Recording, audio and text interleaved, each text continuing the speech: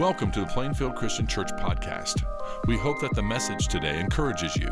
For additional resources to inspire you in your journey with Christ, connect with us on Facebook and Instagram.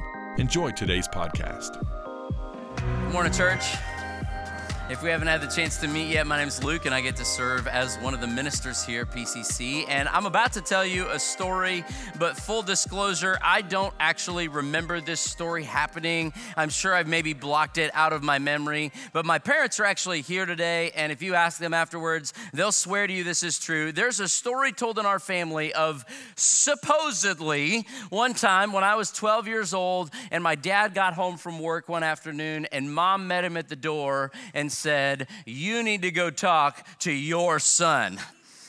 That's how you know it's bad, right? Like, your son. And apparently, like, here's what you need to know. I'm the oldest of 6 kids. And so as the oldest kid, I fully understand that it is my God-given responsibility to tell my siblings what to do, right? It just comes with the territory. You oldest kids understand this as well. And that particular day, apparently, one of my siblings had done something wrong. I don't remember what, but they say that then I decided to be the long arm of the law and take justice into my hands, and supposedly I spanked one of my siblings.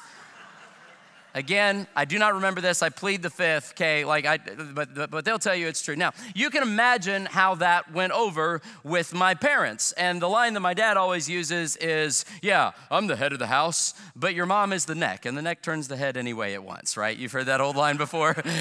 And so when mom meets dad at the door and says, "You need to go talk to your son," dad says, "Aye, aye, Captain." And so dad comes back to talk to me, and he sits me down, and he says, "All right, Luke, listen up. Our family is like a town." Now, remember, 6 kids, so it's like an actual town, right? And he said, "And in this town, there is one sheriff, and I am that one sheriff. And your mom is the deputy, but I am the sheriff. And you, Luke, are a citizen of this town. So, Luke, when you see a fellow citizen of this town breaking the law, doing something wrong, your job is to tell the sheriff. And if the sheriff is not around, then you tell the deputy. But under no circumstances do you take justice into your own hands. There are no citizens' arrests allowed in this town." Got it?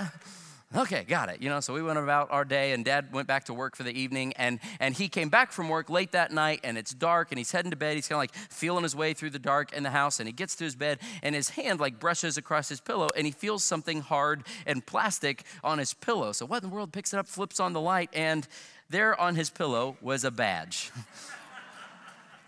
with a note on it that said, "Dear Dad, I've never known a sheriff without a badge. Love, Luke." See, I didn't come out looking too bad, did I? All right, now my parents surprised us last night. I didn't know they were coming in, and after first service, somebody came up to me and they said, "You know what you should do? You should give that badge back to your dad in the service. Wouldn't that be such a sweet moment?" But here's the deal, Dad, you're in Indiana now, and so I'm gonna keep the badge, if that's all right. Only one sheriff in this town. And it's Jesus, it's not me, it's Jesus, okay? That's the moral of the story, it's Jesus, all right? Now, can I preach that for just a second? That'd be all right? Okay, here's my sermon in a sentence for the day. Hand over the badge. That's it. Hand over the badge. Because you and I, we are citizens of the kingdom of God, and there's only one sheriff in this town. He also happens to be the king. And so our job as citizens in the kingdom of God is to hand over the badge to the only one who has the authority to administer justice. Hand over the badge. That's the moral of the story today, all right?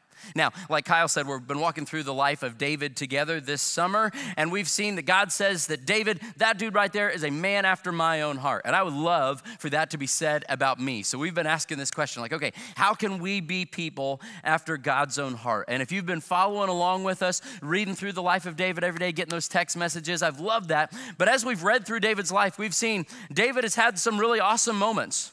And he's also had some really not so awesome moments. He's actually had some failures that were quite tragic. And so like Kyle said, we've kind of taken a turn in our series, and now we're walking through some of those failures. And we started out on Father's Day by talking about David's failure as a dad and his train wreck of a family. But then last week we rewound it even from there, and we said, but actually his failure as a dad stemmed from his failure with Bathsheba, that whole incident. And yet today we're actually going to rewind it a little further and find that the seed for all of that was planted in one particular instance earlier on in David's life. We're going to be in 1 Samuel chapter 25 today, and we're going to walk through the story of David and Abigail. David and Abigail. We're in 1 Samuel 25, and as you turn there in your Bibles, here's the scene for you.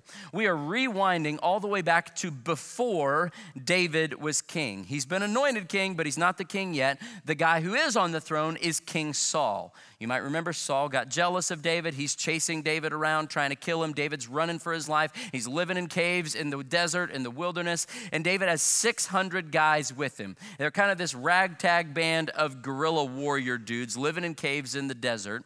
Now, right before our text for the day, in 1 Samuel chapter 24, we preached through that text several weeks ago. You might remember that Saul is hunting for David, and on the middle of the pursuit, at one point, Saul has to go inside to this cave to answer the call of nature. Saul doesn't realize, though, that's the exact cave that David is hiding in. So David sees King Saul in this vulnerable moment, and he's got a golden opportunity, because in one fell swoop, he can kill Saul, which means he doesn't have to run for his life anymore. He doesn't have to live in caves. He can go back home. He can see his wife, and God has anointed him king, so he can go ahead and step up on the throne and be done with this whole ordeal. And yet, in a remarkable moment, David chooses to hand the badge over to God. He says, no, I'm going to leave justice in God's hands. I'm not going to repay evil with evil. And he lets Saul go. Now, here we are, one chapter later, and take a look at what happens. 1 Samuel 25, beginning in verse 2. It says, a certain man in Maon who had property there at Carmel was very wealthy. And we know that, right? All the money's up in Carmel, isn't it? Yeah. He had 1,000 goats and 3,000 sheep, which he was shearing in Carmel. His name was Nabal, and his wife's name was Abigail. She was an intelligent and beautiful woman, but her husband was surly and mean in his dealings. He was a Calebite. While David was in the wilderness, he heard that Nabal was shearing sheep. So he sent 10 young men and said to them, go up to Nabal at Carmel and greet him in my name. Say to him, long life to you, good health to you and your household, and good health to all that is yours. Now, I hear that it is sheep shearing time. When your shepherds were with us, we did not mistreat them, and the whole time they were at Carmel, nothing of theirs was missing. Ask your own servants, and they'll tell you. Therefore, be favorable toward my men, since we come at a festive time. Please, give your servants and your son David whatever you can find for them. So here's the scene. David and his 600 guys have been out in the wilderness, and while they're out there, they had protected this group of shepherds and their sheep that had belonged to Nabal, to protect them from any little raiding parties that would try to hurt them or steal any of their livestock. And this was a common social custom, and the custom was then at sheep shearing time, while everybody's festive and you're having a great time, the person would kind of give the people who had protected his flocks a tip. It wasn't law, but it was just kind of a nice way to say, hey, thanks for your help. We really appreciate it. It was a normal social custom. But take a look at Nabal's response to David, verse 10. Nabal answered David's servants, who is this David? Who is this son of Jesse? You know, many servants are breaking away from their masters these days. Why should I take my bread and water and the meat I have slaughtered from my shearers and give it to men coming from who knows where? So Nabal, he's kind of giving David the hand here, like, David, who's that? And like, everybody knows who David is, right? That's the giant slayer. And yet Nabal's saying, David, who do you think you are? And we can get a taste of a little bit of what kind of guy Nabal is, even just right here. He says, my bread, my water, my meat, my sheep, my shearers. And so what's David going to do? How's he going to respond to this insult? Starting in verse 12, let's pick it up. It says, David's men turned around and went back. When they arrived, they reported every word. David said to his men, each of you strap on your sword. So they did, and David strapped on his as well. About 400 men went up with David, while 200 stayed with the supplies. So David hears Nabal's answer, and you don't strap on your sword if you're just going for a friendly chat, do you? David's out for blood here. So this is 400 guys, swords on their hips, going after one cranky landlord. Sound like overkill much? That's like going after a housefly with a 50 caliber machine gun in your kitchen, okay? Like, what in the world is going on here? Remember, in the last chapter, David had a chance to kill Saul, the guy who'd been trying to kill him over and over and over and over again unjustly. And yet David nobly said, no, God, I'm going to put the badge in your hands. I'll let you handle justice. And one chapter later, here's David out to murder a guy in cold blood because he didn't give him a tip. What happened, David? And yet before we throw too many stones at David, let's just be honest. This is all of us, isn't it? Sure is me. You could go talk to Rebecca and she'd tell you, man, like, I can be so gracious and so patient and so gentle and so loving one moment, and then something can set me off, and the next moment I can be so sharp and so selfish. And this is all of us, isn't it?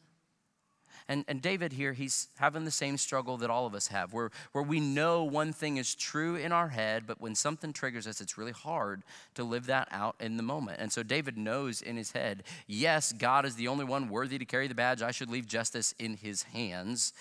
And yet in the moment, David's thinking, man, I don't deserve to be treated like this. I'm going to get what's mine. I'm going to fix this problem right now. And thankfully, somebody cares enough about David to step in and stop him before he does something that he'll regret. Take a look starting in verse 14. It says, one of the servants told Abigail, Nabal's wife, hey, David sent messengers from the wilderness to give our master his greetings, but he hurled insults at them. Now, think it over. See what you can do, because disaster is hanging over our master and his whole household. He's such a wicked man that no one can talk to him. Abigail acted quickly. She took 200 loaves of bread, 200 skins of wine, 5 dressed sheep, 5 seahs of roasted grain, 100 cakes of raisins, and 200 cakes of pressed figs, and loaded them on donkeys. Now, like, some of y'all are like the hostess with the mostest like that. I can't even make PB&J. And she's just like, sure, 5-course meal, no problem. And then she told her servants, go on ahead, I'll follow you. But she did not tell her husband Nabal. As she came riding her donkey into a mountain ravine, there were David and his men descending toward her, and she met them. David had just said, it's been useless, all my watching over this fellow's property in the wilderness so that nothing of his was missing. He's paid me back evil for good. May God deal with David, be it ever so severely, if by morning I leave alive one male of all who belong to him. Now, let's cut David a little slack, right? He's angry. And he's hungry, he's hangry. I've got a 2-year-old who acts like this. We've been there, haven't we? When Abigail saw David, she quickly got off her donkey and bowed down before David with her face to the ground. She fell at his feet and said, pardon your servant, my lord, and let me speak to you. Hear what your servant has to say. Please, pay no attention, my lord, to that wicked man Nabal. He is just like his name. His name means fool, and his folly goes with him. Now, ladies, don't talk about your husbands like that, okay? This is not exactly a model, but she's right. The name Nabal in Hebrew actually does mean fool. Now, my guess is that's probably a nickname he got from like his college buddies, right? I'm having a hard time imagining a mom holding her newborn saying, yes, I shall name you fool, you know? But we've all known those kids who should have had that name, right? Yeah, She says, as for me, your servant, I did not see the men my Lord sent. And now, my Lord, as surely as the Lord your God lives and as you live, since the Lord has kept you from bloodshed and from avenging yourself with your own hands, may your enemies and all who are intent on harming my Lord be like Nabal. And let this gift which your servant has brought to my Lord be given to the men who follow you. Abigail's smart. She knows that the way to a man's heart is through his stomach. She's thinking this will all go better if they've got food in their bellies. So she gives them the food. She says, please forgive your servant's presumption. The Lord your God will certainly make a lasting dynasty for my Lord, because you fight the Lord's battles and no wrongdoing will be found in you as long as you live. Like, she's laying it on thick here, right? Even though someone is pursuing you to take your life, the life of my Lord will be bound securely in the bundle of the living by the Lord your God, but the lives of your enemies he will hurl away. Take a look at this. She says, as from the pocket of a sling. Does that remind you of a story from David's life? Abigail's good, isn't she? Yeah, she's saying, hint, hint, hey, David, Mr. Giant Slayer, Rock Slinger, remember, you can trust God to take care of your enemies. Hand over the badge. She says, when the Lord has fulfilled for my Lord every good thing he promised concerning him and has appointed him ruler over Israel, my Lord will not have on his conscience the staggering burden of needless bloodshed or of having avenged himself. And when the Lord your God has brought my Lord success, remember your servant. She's good, isn't she? Yeah, Abigail knows what she's doing. Now, last week we saw with the story of David and Bathsheba and in Psalm 51, a model for how to confess sin. But today, in the story of David and Abigail, we see a model for how to confront sin. Because as a Christian, as a follower of Jesus, sometimes you will be called to confront someone when they are in the wrong. Now, early on in ministry, this was several years ago, and this person does not attend here, but I met with a guy, and he was just kind of this like big dog, alpha male type personality, just a real intense, dominant kind of guy. To be quite candid, he was just not a very likable person. And he claimed to be a believer, but he was like blatantly living outside of the will of God and bragging about it, just sinning with a high hand, you know. And so after one of our conversations, I finally just felt convicted that I needed to confront him. I needed to call him out on some of this. And so, listen, I hate conflict. I try to avoid it at all costs. It's one of my flaws, but I felt like in that moment, I like summoned up my courage and I did the right thing. I wrote a text message and let me tell you, it was a good text. Like I typed this thing out, it was long. This thing should have had like chapter headings and a table of contents, right? And I'm not making this up. I laid out in this text message 8 points, 8 reasons from the Bible why the way he was living was unbiblical and how he needed to turn around and repent and get his life right with the Lord. And it was strongly worded and it was awesome. And I read it over. I was like, oh yeah, that'll get him. And then I pressed send and I sent that text message to what I thought was his number. Yeah. And then I didn't hear back for a little while. I thought it's okay, he's probably just praying. I'll give him some time, you know. And then I get a text back that says, sorry, I think you have the wrong number. This is the Walmart online grocery pickup phone. God's honest truth, I swear to you. So if you see a radical corporate turnaround in Walmart in the coming weeks, I'm happy to take credit for it, all right? Like, clearly there's a right way to confront somebody and there's a wrong way. And so Abigail does not send David a text. She goes face to face and she handles this thing. And I think we see here, even in this interaction, a model for how to confront somebody in their sin. And the first thing we see is Abigail just slows it down. You got to slow it down. She's smart and she can tell David's mad. He's reacting. He's going to fix this problem and he's going to fix it now. Strap on your swords.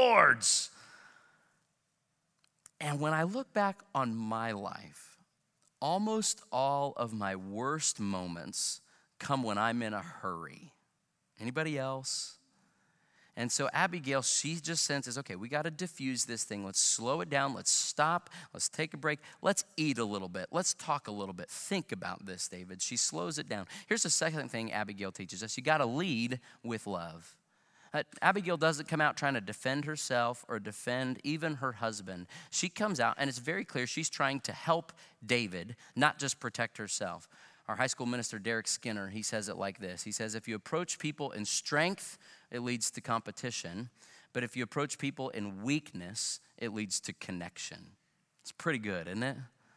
And Abigail comes to him in weakness, and she gets down on her knees in humility. She leads with love, and 6 times she calls herself your maidservant, and 8 times she calls David my Lord. She leads with love. Proverbs 15:1. My parents made me memorize this verse when I was a kid. A gentle answer turns away wrath, but a harsh word stirs up anger.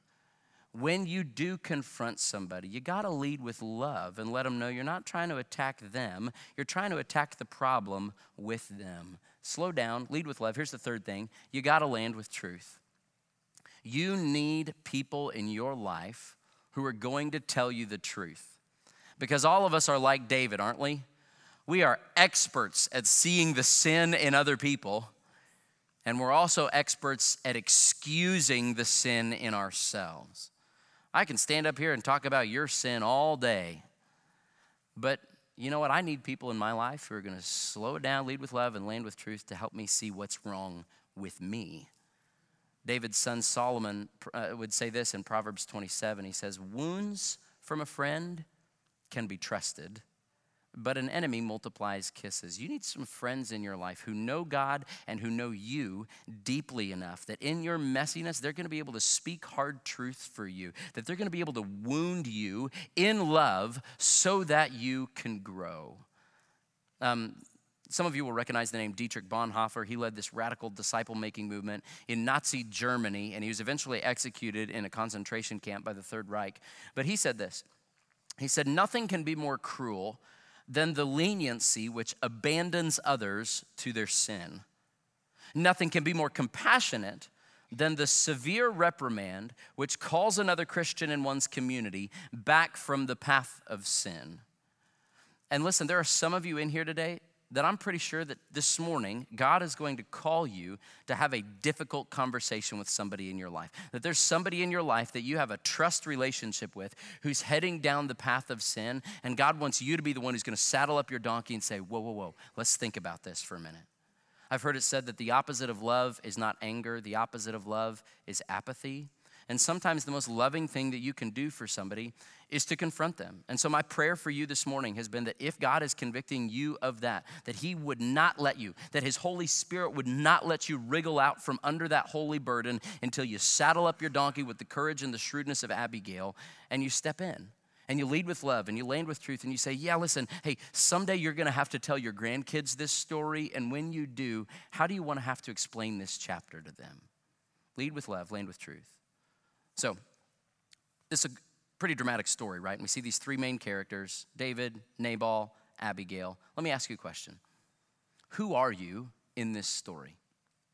Who are you in this story? Some of you are Abigail. And I love getting to hear your stories because I know that we have a lot of Abigails in this church.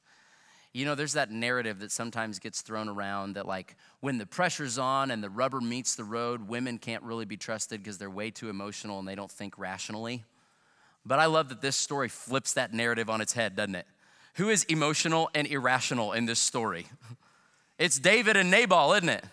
And Abigail's the one, she's a smooth operator. Like she's cool under pressure that when the moment's hot, she meets it and she steps up and she does God's work even when her husband is dumb.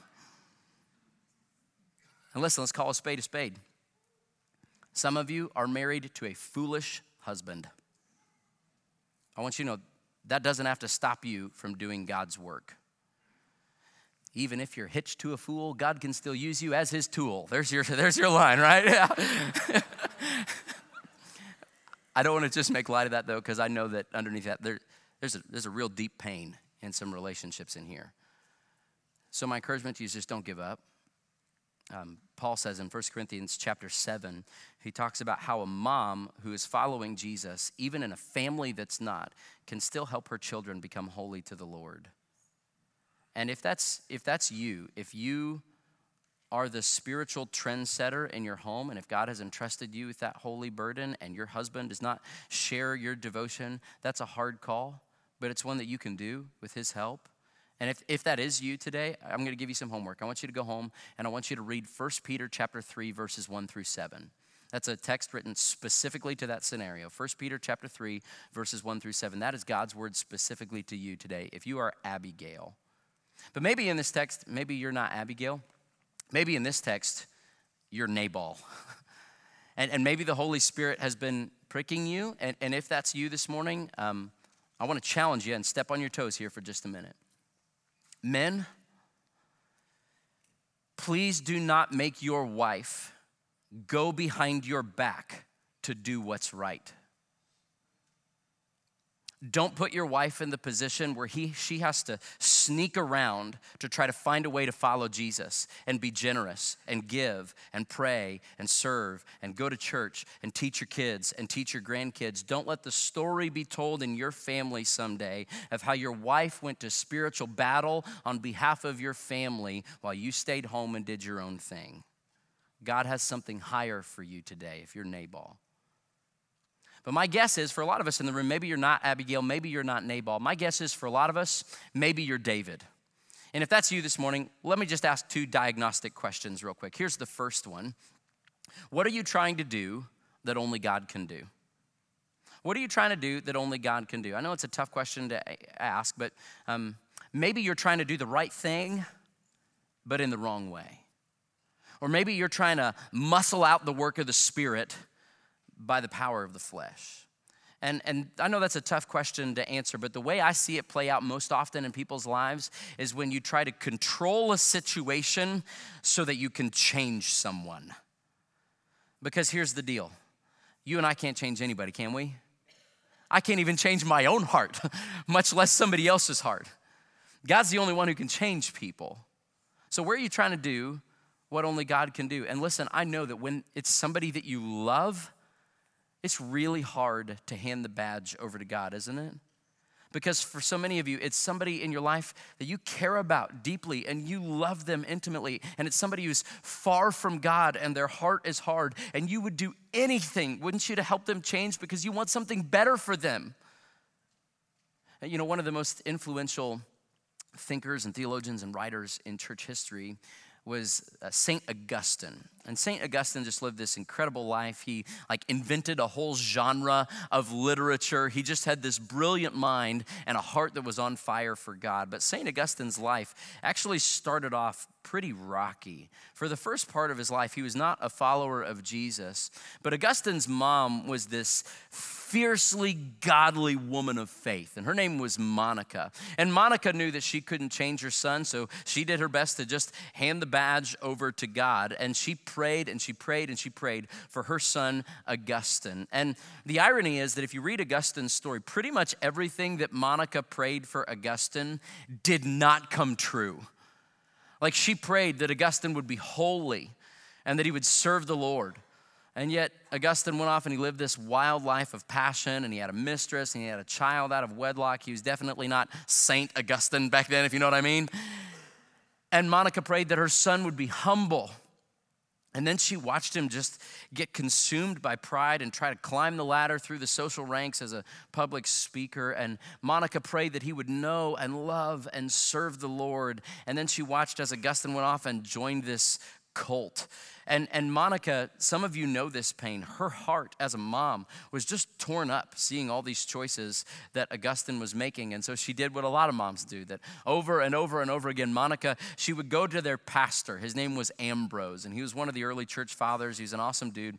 And Monica, she would just go to Ambrose and she would cry for Augustine, and she would weep for Augustine. And all she ever wanted to talk about was Augustine. And all she ever wanted to pray for was Augustine. And she would ask questions about Augustine. She'd pour out her heart in prayer for Augustine. I mean, all she ever wanted to talk about was her son, little Augustine, just wailing about him. And eventually, full confession, pastors are people too, right? And so Augustine just kind of Ambrose, he just kind of got fed up with all this until eventually one day he said to Monica, kind of out of annoyance, he said, "It is not possible that a child of such tears could possibly be lost." And he sent her away. Now, it may seem a little harsh, but I actually kind of love that. Because God did change Augustine's heart. And for the rest of his life, Augustine called himself a child of tears because he knew that his mama had prayed him into the kingdom. Only God can do that. And I'm here today as a child of tears. I had my wandering season where I was proud and rebellious and deceitful and arrogant and talented, and I was going places, and I didn't need God or my parents or anybody else to get there. And when I was 16 years old, I actually wrote a Declaration of Independence from my parents. And I swear it's the greatest thing I've ever written. If you read this thing, I mean, it's brilliant writing. I'm a nerd. I worked my tail off on this thing. I modeled it off of Elizabeth Cady Stanton's message at the Seneca Falls Convention when she was campaigning for women's suffrage, and Martin Luther King Jr.'s letter from a Birmingham jail, and Thomas Jefferson's Declaration of Independence. And I wrote this thing out, and I read it to my parents, and it was brilliant, and it was awesome, and my heart was so hard. I was far from the Lord. But my parents didn't quit praying, and my grandparents didn't quit praying, and my great-grandparents didn't quit praying, and my teachers didn't quit praying. And I'm here today as a child of tears. And my wife, Rebecca, is a child of tears. And my father-in-law tells the story of how in her prodigal season, Listen, my father-in-law is a big, strong man. But he tells the story of one night he just laid his head on his wife's lap and he just wept and he sobbed and he cried out over and over again, she's gone, she's gone, she's too far gone. How will we ever get Rebecca back? But they kept praying. And my wife is a child of tears. And if you know her, you know she's the most tender-hearted person I've ever met. And our 3 little boys are going to be children of tears, because even if I was the perfect dad, which I'm not, they would still come out of my house and need the Holy Spirit to get a hold of their hearts. And some of you, you have children of tears, and you have grandchildren of tears, and you have a spouse of tears, you have parents of tears, you have friends of tears. And if that's you, if you're struggling, if you're laboring before the Lord on somebody's behalf, don't give up. Keep handing him the badge, and don't try to do what only he can do, because only he can change their hearts. But I want you to rest in the knowledge that he's got it, that he's the king. Let me ask you a second question here. What do you do when someone sins against you? What do you do when somebody sins against you? Do you grab the badge? That's our natural human tendency, isn't it? To take justice into our own hands, to handle it. We don't deserve to be treated like that. Or can you honestly say, God, I'm just going to trust you with this. I don't need to handle it. You got this. It's hard to do. There's a theologian by the name of Miroslav Volf who says it like this. He says, to triumph fully, evil needs 2 victories, not 1. The first victory happens when an evil deed is perpetrated. The second victory, when evil is returned. After the first victory, evil would die if the second victory had not infused it with new life. This is why Jesus says, love your enemies. Pray for those who persecute you. Turn the other cheek. That's really hard to do, isn't it? I've heard it said before that you never have a better opportunity to look like Jesus than when somebody sins against you. And man, it's hard. But your call is to love in the same way that Jesus has loved you, and to forgive in the same way that Jesus has forgiven you. And that's hard when you get mistreated. It was hard for David. But to David's great credit, he responds well when he was confronted. And part of what made David a man after God's own heart wasn't that he was perfect. It was that when he screwed up and realized that he screwed up, he always repented well and turned back toward God. Take a look at what happens here in verse 32. David said to Abigail, praise be to the Lord, the God of Israel, who has sent you today to meet me. May you be blessed for your good judgment and for keeping me from bloodshed this day and from avenging myself with my own hands. Then David accepted from her hand what she had brought him and said, go home in peace. I've heard your words and granted your request. And so Abigail does go home, and she tells Nabal what happened, and Nabal realizes how close he was to dying. And you can go read it this afternoon. Nabal just drops dead right there. And when David hears that Nabal is dead, he remembered Abigail, and he thought, hey, she's smart, she's godly, she's cute. Fellas, that's what you should look for in a wife. And so he proposes to Abigail. And it says, verse 42, Abigail quickly got on a donkey and, attended by her 5 female servants, went with David's messengers and became his wife. Ta-da! Fairy tale ending. They all live happily ever after, right? Except not really, actually. Because think about it, up till this point in David's life, with everything we've seen so far, David has been the good guy, hasn't he? Up until this point in the narrative, we have not actually seen David do anything wrong. And so we see David and we think, okay, all right, maybe this is the promised king that we need. And yet we come to 1 Samuel 25, and this story gives us a little glimpse that, well, maybe David isn't perfect. And maybe he's not going to be the king we've been waiting for after all, because on the surface, it seems really happy that Prince Charming David and perfect Princess Abigail meet and fall in love, and they go right off into the sunset and live happily ever after. But actually, don't forget, if you've been reading through David's life, you'll remember David was already married. Verse 43 said David had also married Ahinoam of Jezreel, and they both were his wives. We talked about last week how God had explicitly said in his law in Deuteronomy chapter 17 that the kings are not to take multiple wives. And so this instance right here is the start of a slippery slope that plants the seed in David's heart of womanizing and of coveting another man's wife, that plants the seed that takes root and becomes the whole Bathsheba thing that grows and eventually tears David's family apart at the seams. This is not a happy story. This is a sad story. So let me ask you again. who are we in this story? Because I don't think we're Abigail. You and I, we're David. And time again, haven't we? We have said, you know what, God, I'm going to handle this one. I'm going to take the badge. I think I know what's best. I'm going to take this one into my own hands and do it my way. And when we have done that, we have sown and we have reaped seeds of sin and death and destruction and brokenness and shame and regret and rebellion. You and I, we're not Abigail. You and I, we're Nabal. I mean, think about it. God has been so kind to us.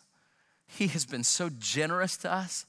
He has created us. He has loved us. He's provided for us. He's protected us. He's sustained us. He sent his son to save us. And we've had the audacity to strut around as if he doesn't exist and to just go throughout our lives ungrateful for his goodness, as if every good thing that had happened to us was the product of our own hard work and good ideas. You and I, we're not Abigail. We're Nabal. So who's Abigail? Well, Jesus is our Abigail, right? I mean, think about it. Jesus is the one who comes riding in on a donkey and who falls on his knees between us and the wrath that we deserved. Jesus is our Abigail. Jesus is the one who was innocent and yet said, take the guilt on me. Don't take it out on them. Put the guilt on me instead. I'll take it on myself. Jesus is our Abigail. Jesus is the mediator between us and the one that we were not wise enough or worthy enough to approach on our own. Jesus is our Abigail, the only one who was tempted in every single way that we are and yet was without sin. Jesus is our Abigail, the only one who's worthy to hold the badge, the only one who's able to truly administer justice. And if he did, he is the one who would rightly pour out his wrath upon us for our rebellion against him. And yet he is the one who said, no, I will take the wrath on myself and I will give them my mercy and my grace and my love in its place. Jesus is our Abigail, the one who died for us, though he was innocent, while we were still sinners in rebellion against him. And he died and he rose and he reigns, and one day he will return, and he and only he is the one true king that we need. And so if you got it when you walked in, like Kyle said, would you take out your communion here?